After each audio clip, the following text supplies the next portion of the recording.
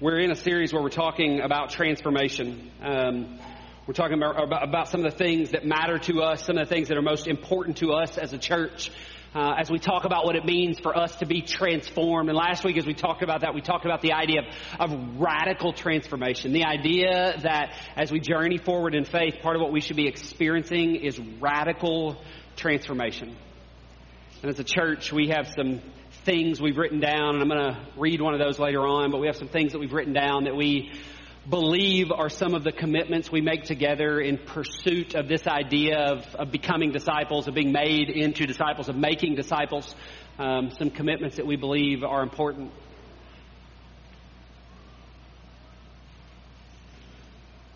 Today we'll talk about the idea of what it means to be personally transformed, for you and I to experience transformation as individuals.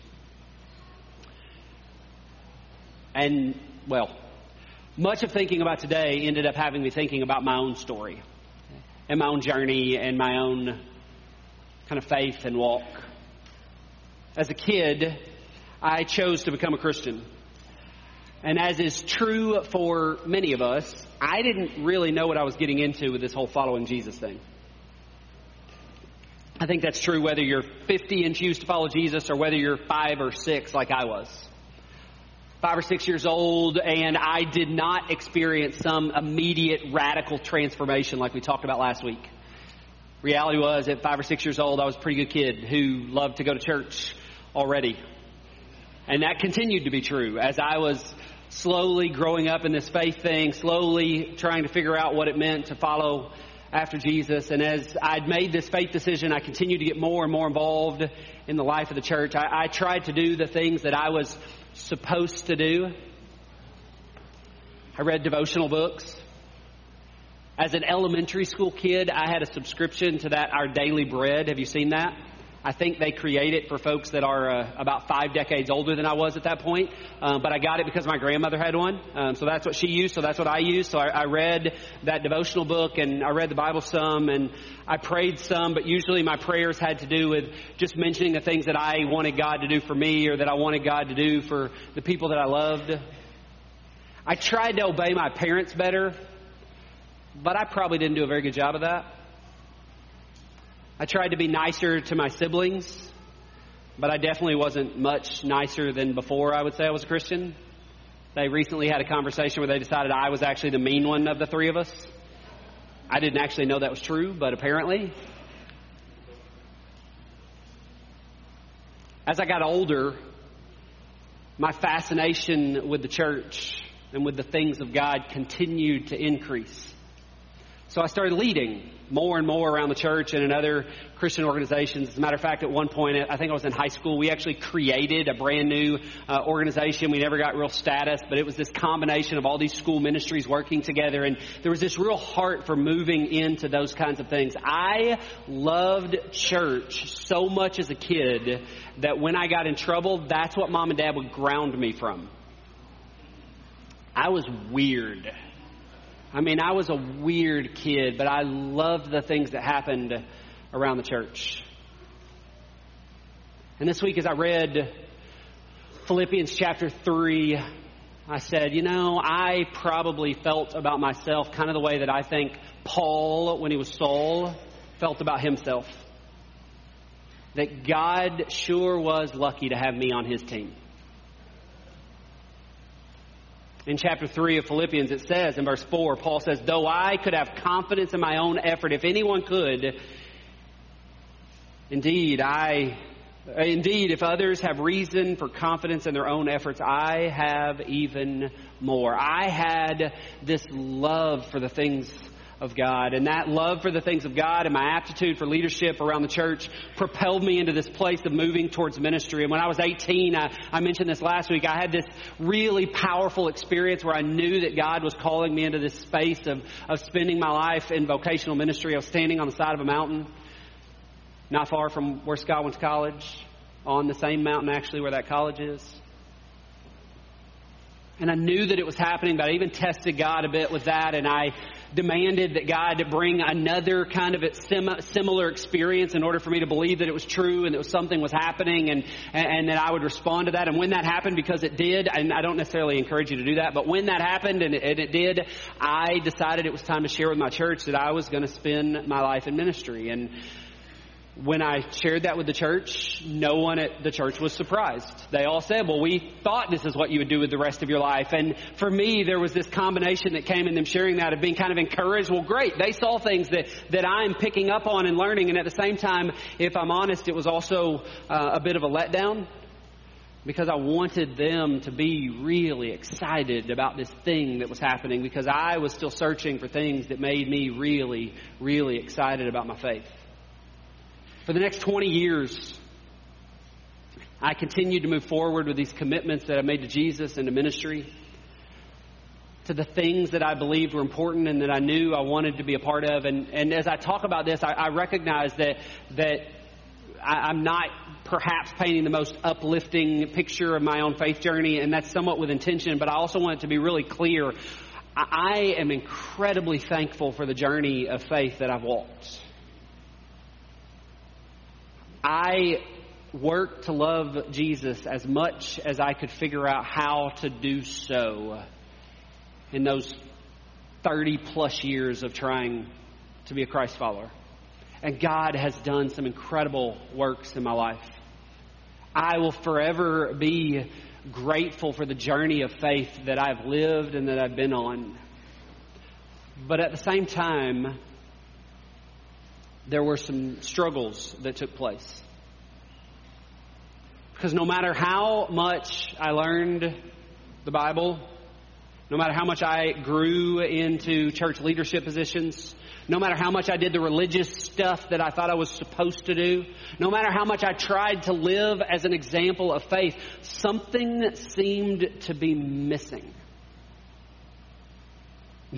My journey has been spectacular. Yes, I lived as a missionary in Africa for a couple of years. I've served in all kinds of incredible ministry roles. I love ministry, and I have loved doing these kinds of things for 25 or more years now.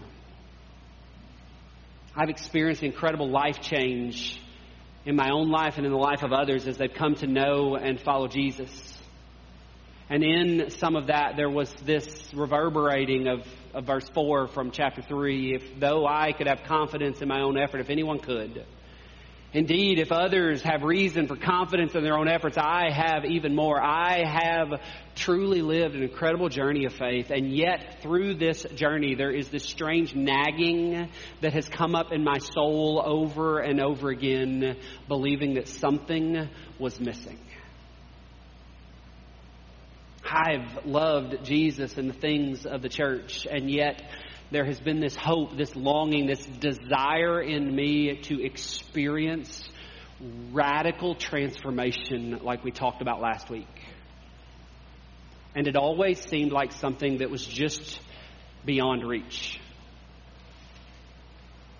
I would dabble in quiet times, having seasons where I did a lot of it and seasons where it barely happened at all. And even in those, it never brought any real fulfillment. I would throw myself into ministry opportunities thinking that I would eventually find the right one and this would move everything forward. Everything would now be flowing the way that it's supposed to. In really desperate times, I would even chase after clearly sinful pursuits alongside ministry pursuits. Because like many of us, I was searching everywhere that I could search to find what it was that seemed to be missing. Because even in this journey of faith, something seemed to not fully be there. I read stories of others who seemed to know God in ways that I didn't know God but wanted to. I read in the scriptures, and we can read stories in the scriptures of these incredible interactions that took place between God and God's people. Over and over again, these things took place. And as I would read these stories, whether they were stories in the scriptures or they were real life stories or they were stories that someone was telling or it was about a biography, there was this bit of longing in my soul. I wanted to know God in these ways. I wanted to experience the Holy Spirit moving, much like we see in the book of Acts, or we see throughout Paul's letters that he's written to the church. I wanted this kind of experience. I wanted to know what it was like to love Jesus that deeply. I wanted a relationship with Jesus. And I talked about one, and I preached about one, and I read about one, and obviously there was a relationship with Jesus in me. I had made a decision to become a Christian, and in so many of our lives we talk about that being what it means to have a relationship, this idea of inviting Christ into our heart. And if you've grown up around the church like I did, all of this language sounds really, really familiar, right? I'm maybe not the only one. And yet, if I'm really, really honest, the relationship that I felt like I was living with Jesus didn't feel much different than the kind of relationship I might have with an imaginary friend. I was doing all that I could to move things forward, and it felt as if God wasn't doing God's part in the relationship. I would speak through prayers or whatever means, and it seemed like no response was coming back. It's like I would go and play ball, and I would throw the ball, and no one would ever throw it back. It felt like this one-sided pursuit of mine, and I couldn't figure out what was wrong. Recently, I read a quote from Dallas Willard's book called Hearing God. It says this. It's on the screen if you want to read along. It says, not aloud, but if you want to see the words. Sometimes it's hard to follow what I'm saying, I know. So sometimes today it seems that our personal relationship with God is treated as no more than a mere arrangement or understanding that Jesus and His Father have about us.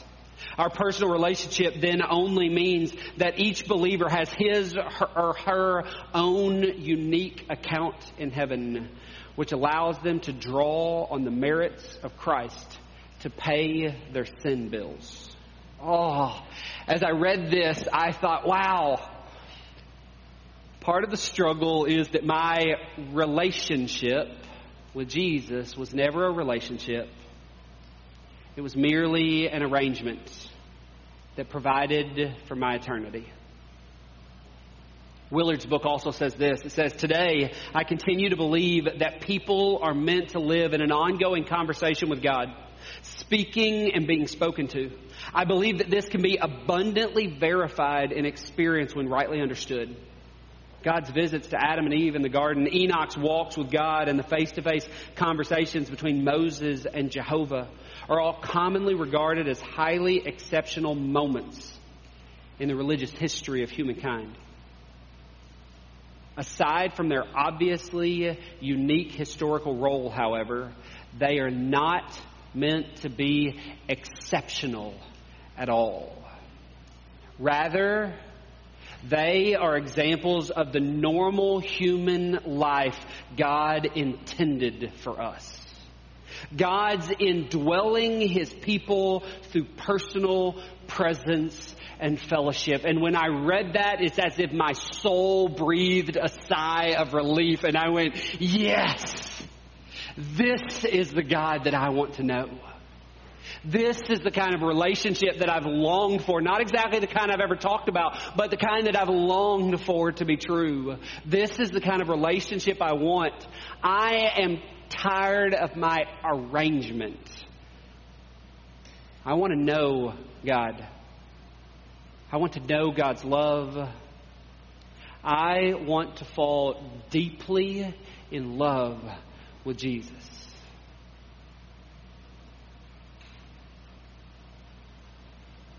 And the Bible gives us evidence that God has done this in the past. And we can read stories, some of them historical and some of them even modern day, about people who are experiencing this kind of life with Jesus, this kind of back and forth with Jesus, this kind of moving of the Holy Spirit in their lives. And as I read those and I think about those, and as I admire those somewhat from afar, I wonder if perhaps God can and even wants to know me in this same way. If perhaps it's true that I can have this kind of relationship with Jesus. If perhaps it's true that you can have this kind of relationship with Jesus. And church, I believe it is true. I believe it is possible. I believe that this is God's greatest desire for us. Over the last few years, I have experienced the most substantial spiritual growth in my own life as ever in my journey or in my walk. And I have to give you huge thanks for that. Partially because of the investment that you have made in the opportunity that I've had to go back and forth to Chicago and be a part of the transforming community. And the ways in which that experience has given me guidance and tools and encouragement to fall deeply in love with Jesus. And I believe that because of that experience and some other things that are happening in my own life, that my life is being changed. That I am coming to know Jesus like never before. That transformation is taking place inside of me. That I am becoming a better husband. That I'm becoming a better father. That I'm becoming a better friend. That I'm becoming a better pastor. That I am being formed into the image of Christ. And I think that Paul was trying to speak of a similar experience in Philippians. I want to call it Psalms over and over again. In Philippians chapter 3. When in verse 7 we see him start to say, I once thought that these things, all the things he'd done, all the activities he'd been a part of, all the things he was supposed to do, I once thought that these things were valuable, but now I consider them worthless because of what Christ has done. Yes, everything else is worthless when compared with the infinite value of knowing Christ Jesus, my Lord. For his sake, I've discarded everything else, counting it all as garbage so that I could gain Christ and become one with him. Paul is giving us insight into his own journey towards personal transformation, into the change and the transformation that took place in his journey. And I think that Paul is saying it doesn't come through our own efforts. It doesn't come through our own pursuits. It doesn't come through our own goodness. It doesn't come through our performing all of the right religious activities. Let me quote Willard's book once again as he says this: spiritual formation into Christ-likeness, true change of character, comes from living in relationship to God. Paul tells us that he believes there's absolutely nothing greater. Nothing is of more value than deeply knowing Jesus. And for years I've read this passage. Philippians chapter 3 was a favorite of mine when I was in high school. But for some reason, as I read about what he talked about and this idea of knowing Christ, for me, too often it was knowing about Jesus. Believing that if I knew enough information about Jesus, that something was going to change or be transformed. But as Paul was writing, he wasn't talking about knowing about Jesus. Paul was writing about the friendship that he had with Jesus. Paul was writing about the relationship that he had with Jesus, saying that he knew Jesus deeply, even though he had never physically stood face to face with Jesus. In Acts chapter 9, I think, we get this magnificent experience that took place for Saul when he became Paul. This opportunity that he had to meet with Jesus, but this was not the physical presence of Jesus. This was after the ascension. This is after Jesus was gone. This is not two men that stood side by side and walked together like Jesus did with Matthew and with Mark and with Luke and with the other apostles. This was something different and unique. But Paul, in the same way that they did, knew Jesus intimately, had a relationship with Jesus, and said that this is the most significant, the most valuable, the most transforming experience in life. In verse 10, he says, I want to know Christ and experience the mighty power that raised him from the dead.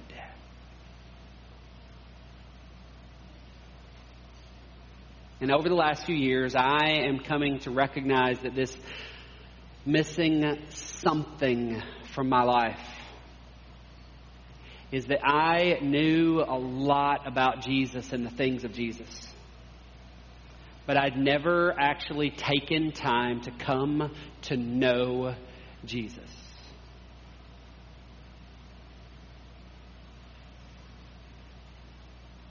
And today, I live in a place and a space when I can say to you that I want this to be the truest thing in my life. This is the greatest desire for my life right now. And I think is supposed to be all the rest of my life. That I fall more and more in love with Jesus every single day. And that along the way, I have the opportunity to introduce others to this same kind of love relationship with Jesus. And it's truly my hope that you have this same kind of longing in your soul. Whether or not it's your experience as of yet, whether or not it's a part of your journey as of yet, that you have this same kind of longing in your soul that you would know Jesus in this kind of deep way, and that you would be falling more and more in love with Jesus. Not just the things of Jesus, but actually falling in love with Jesus. Friends, radical transformation that we've been talking about only comes from us being deeply in love with Jesus. So as we talk about personal transformation this morning, radical personal transformation, I want to talk about 3 words. I want to leave you with 3 words. If you get nothing else that I say, just hold on to these 3 words.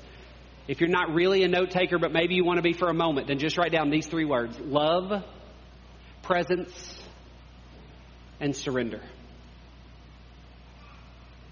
We've been talking about love, about this idea of falling deeply in love with Jesus, and I really believe that that is the key to transformation in us, that is what happens. But how do we get there? What does that mean? What does that look like? And I'm coming to understand more and more that the greatest way for us to come to fully know God and to fully know Jesus and to fall deeply in love with Jesus is all about our willingness to be in the presence of Jesus. In the book Desiring God's Will, David Benner writes this. He says, "The life Jesus came to bring flows out of the Spirit of God, energizing and transforming our spirit. It's a life based on transfusion. God's Spirit transfusing my spirit. God's deepest desires, longings, and dreams becoming mine. This is the way and the only way to the freedom and fulfillment of preferring God's will to mine." It's to intentionally making myself present with Jesus that the Holy Spirit is able to do this work of personal transformation. Me being present with Jesus, because the reality is of Jesus, Jesus is always available and willing. Always available to us, always willing to bring this work of transformation, to know us more fully, to love us and to be loved by us. But Jesus is waiting for us to show up with the same kind of willingness, with that same kind of availability, and I must choose it. You must choose it. We've written a statement inside our Constitution as we talk about the commitments that we believe are a part of living as disciples as the body of Christ that we call Valley. We've written this in our Constitution. I'm going to read it word for word, even if we might alter some now. Word for word, it says this. It says that we commit to whole life discipleship through practicing spiritual disciplines, growing in knowledge and faithfulness to Christ's likeness, and adopting a way of life that encourages becoming all God has created each member to be. Now, even though we've written that and we've called it part of our commitments and we've said, hey, if you're a part of Valley and you're going to be a member or you're going to commit to what we're doing, you commit to this. Here's the truth. Valley cannot make you spend more time in the presence of Jesus. It doesn't matter that we've written this down or asked you to do so or asked you to make a commitment. Valley cannot do it. I cannot make that happen for you. And the real kicker is this: God will also never force it. Because rarely will God compete for our attention.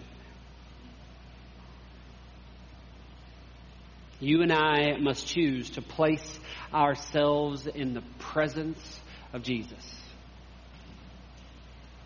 And we do that through deciding that we will participate in these things that we call spiritual disciplines, or we call them sacred rhythms, or there's all kinds of language that's around those. I hope you recognize that we keep coming back to this place over and over and over again. And I know we don't like the word disciplines, and maybe there's a better word. Sacred rhythms is the one that I've really grabbed hold of and gravitated to. Just recently, we were talking about this in our Connect time that we gathered together. But this practice of spiritual disciplines, this idea that these disciplines or these rhythms are consistent, intentional, repeated activities to place ourselves in the presence of Jesus. Last week we talked about a garden. And the idea that in radical transformation, our work in the garden is to make the environment right so that God can grow what God desires to grow. And it's through these disciplines that we nourish the soil of our soul so that the Holy Spirit can grow the fruit that God desires from us. It's in disciplines like silence and solitude, like scripture reading and prayer and worship and Sabbath and stewardship and generosity and missional living. Long walks in the park alone with God. There's a multitude of possibilities for how you and I can be intentional about placing ourselves in the presence of Jesus so that Jesus can do the incredible work of transformation in our souls. And all of these are methods of creating intentional space. Benner says this, says spiritual disciplines should always be means to spiritual ends. They never ends in themselves. They're places of meeting God that do not have value in and of themselves. To treat them as if they did is to develop a spirituality that is external, self-energized, and legalistic. Man, we talk a lot about the disciplines because we love them and we believe that in them transformation takes place. And yet, one of the things that I have been missing most of my own faith life is that quiet times do not actually make me more holy. Scripture memorization does not make me more holy. Hours and hours of prayer does not make me more holy. Jesus, through the work of the Holy Spirit, is what makes me more holy. The practices create a space of surrender for Jesus to do the work that Jesus has to do inside of me. We talked about this last week. We talked about obedience. And again, I'll say that radical transformation is evidenced through our obedience. And yet the real desire of God is for more than that. The real desire of God is for more than rule followers, more than people who just follow all the rules and do everything the way that we're supposed to do. What Jesus actually desires from you and me is that we would surrender our lives to God and to God's purposes for us. The scriptures tell us over and over again that we were created with purpose, that we were created with intention, that we were created with these incredible aspirations for who we would become and for what would happen in us and through us. And personal transformation comes in our willingness to be fully surrendered to God and God's will for our life. And we're only willing to surrender because we have fallen deeply in love with Jesus. So we trust Him with our life. We trust Him with our future. And we only find our way towards that kind of love, towards being deeply in love with Jesus, through more and more time in the presence of Jesus.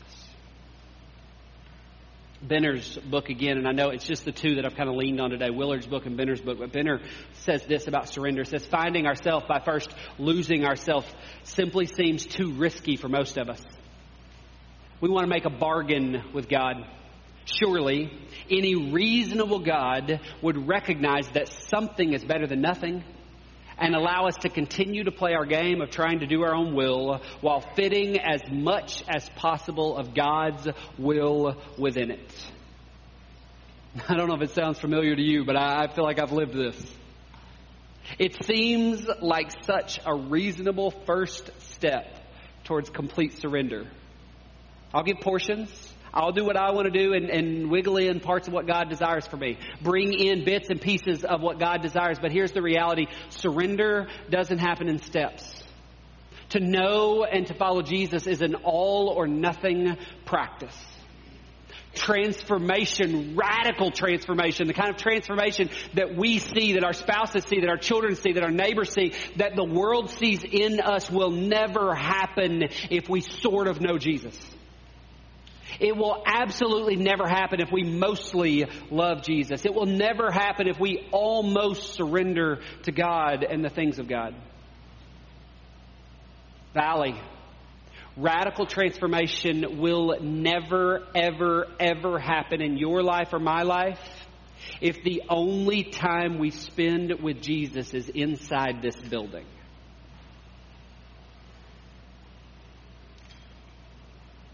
So Paul spoke to the church in Philippi and he called them to join him on his journey. And he said this, I don't mean to say that I've already achieved these things or that I've already reached perfection, but I press on to possess that perfection for which Christ Jesus first possessed me. No, dear brothers and sisters, I've not achieved it, but I focus on this one thing, forgetting the past and looking forward to what lies ahead. I press on to reach the end of the race and receive the heavenly prize for which God, through Christ Jesus, is calling us. Like Paul, I don't have it all figured out. I have such a long way to go. But I say to you this morning, not out of pride or out of arrogance, but out of a form of personal testimony, I am falling more and more in love with Jesus every day, and it is changing me. And I believe that can only come through my commitment to being in the presence of Jesus, which is what's making surrender possible. So again, not as a way of bragging, but as a way of sharing with you what is beginning to happen in my own life. Let me share with you some of what my rhythms are starting to look like. And they change from time to time, which I actually think is ideal. If Callie and I went on a date and all we ever did was go watch the exact same movie every time and go eat the exact same meal every time, I would grow bored with that really, really quickly. Jesus understands that we exist that way. Believe it or not, He created us that way. So from time to time they change, but right now, here's what's happening with me is that every morning, Jesus and I have a cup of coffee. Well, I have a cup of coffee and Jesus hangs out with me. Maybe Jesus drinks coffee too, I'm not sure. But it helps me to think that He does. So we sit and we drink a cup of coffee together. And I usually start that time each morning with some intentional time of silence. My goal is 10 minutes. I don't always make it, but that's the goal that I reach for in that beginning time of silence. And in that time of silence, it's not to get a little more sleep or to have time to drink some extra coffee or to not pay attention. It's to listen for God and what it is that perhaps God desires to speak to my soul. And then I take a few moments reading some scripture. And I have used as my guide recently the passages from the Revised Common Lectionary, which are the same passages that we pull our invitation to worship that we do each morning. We use one. There are typically 4. And each day I will go through one of them and I will read that passage. I hope always that passage is really, really short. The long ones get really hard for me. I want the really, really short ones so that I can read them slowly and repeatedly. And I can let those same few verses, it gets hard when it's 10 or 15 verses, but when it's 2 or 3 or 4 or 5, those same verses can speak over me over and over and over and over again, the same way that we try to do with people we love. To speak the same words over and over and over again, to remind them, to let them hear. And as I read them, I'm not looking for any information. My only desire is to hear a word that perhaps God wants to speak to Chad on that specific morning from that specific passage. And then I spend some time praying. And I don't actually pray from a list. I pray as things come to mind and as God brings things to my mind that stir on my heart. And sometimes that means I pray for some of you. Sometimes when I know why, and sometimes I have absolutely no idea why, but you come to mind, so I pray for you. And sometimes that's about my family that I pray for as they come to mind. Again, sometimes I know why. Sometimes I have no idea why. Sometimes it's for all kinds of other people that begin to drift across my mind, and I mention them and I lay them before Jesus. And sometimes there are these things that are longings and stirrings in my own soul or my own desires, and each of these things I simply lay before Jesus and move on. And sometimes I use some written prayers. Some prayers that other great fathers and mothers of the faith that have gone before us have written down so that when we speak those prayers, we don't have to think about what it is that we want to say to God. We just get to echo the great words that they've already given us. So we read over those as our words to God. That's what the Lord's Prayer serves as. They're really great sermons. I preach them. I might preach it again on how to take from the Lord's Prayer bits and pieces of ideas of themes you pray for. But what Jesus actually said in the Lord's Prayer is not pray things like this. Jesus actually said, pray this prayer. Pray these words. So when we pray that together in worship, it's because Jesus said, pray this.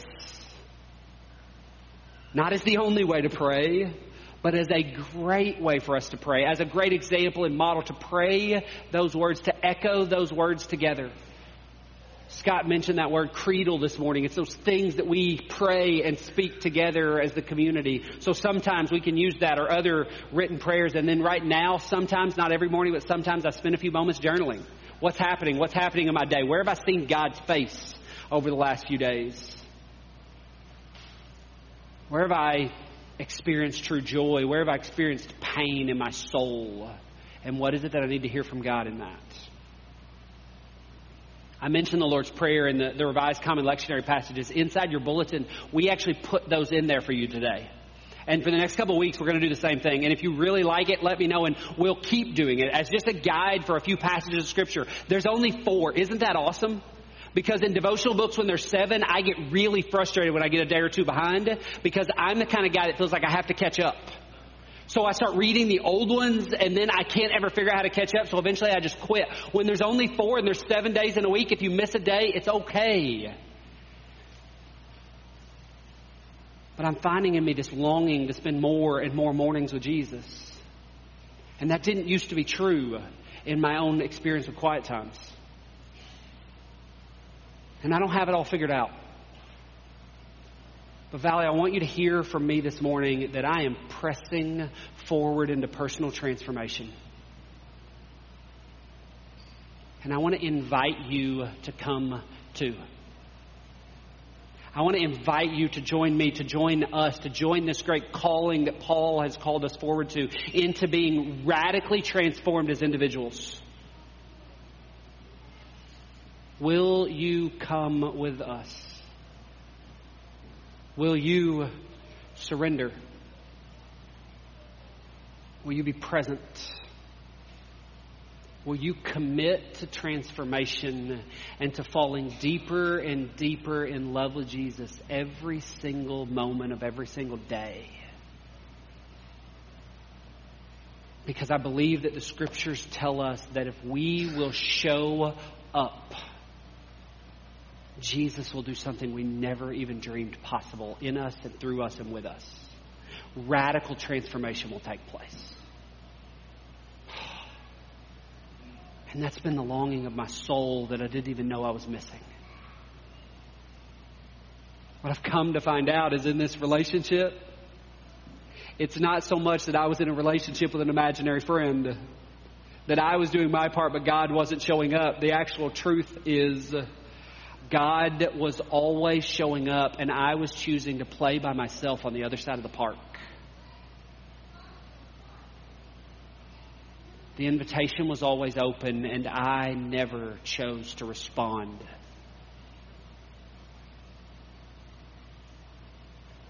Will you? Pray with me.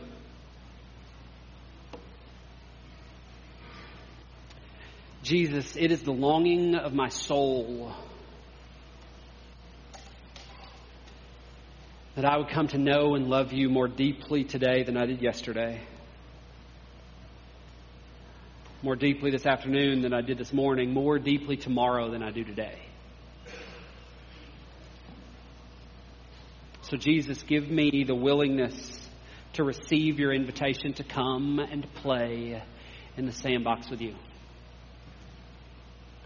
To come and spend time in your presence so that you can do the work that you long to do in my soul. God, may we be willing to come and join you so that you can do the work that you long to do in each of our souls. In Jesus' name we pray. Amen.